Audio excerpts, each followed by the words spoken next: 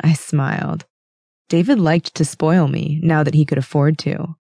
I set the note aside and stuck the cards inside my purse and locked that in the room safe. What I really wanted to do today was sit by the pool with a trashy romance novel, drink mimosas, and soak up the sun. I showered, put on my bikini, grabbed a cover-up, and headed down to the pool area. It was a nice pool, not filled with screaming kids, and I found a chaise I liked. I settled in and the pool guy brought me my first drink.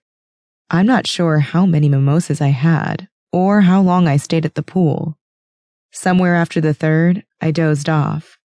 The sun was warm, I was a little drunk, and the novel wasn't trashy enough to hold my attention. I woke up with a start.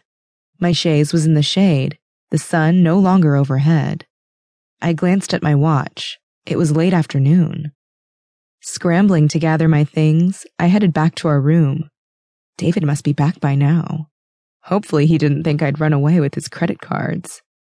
I walked down the hall, still a little loopy from the drinks, a bit groggy from my nap. If David was back, he could wake me up with a nice long afternoon session of lovemaking. Slipping the key card into the door, I pushed it open. The lights were on in the suite, but David wasn't in the living room. I dumped my stuff on the couch.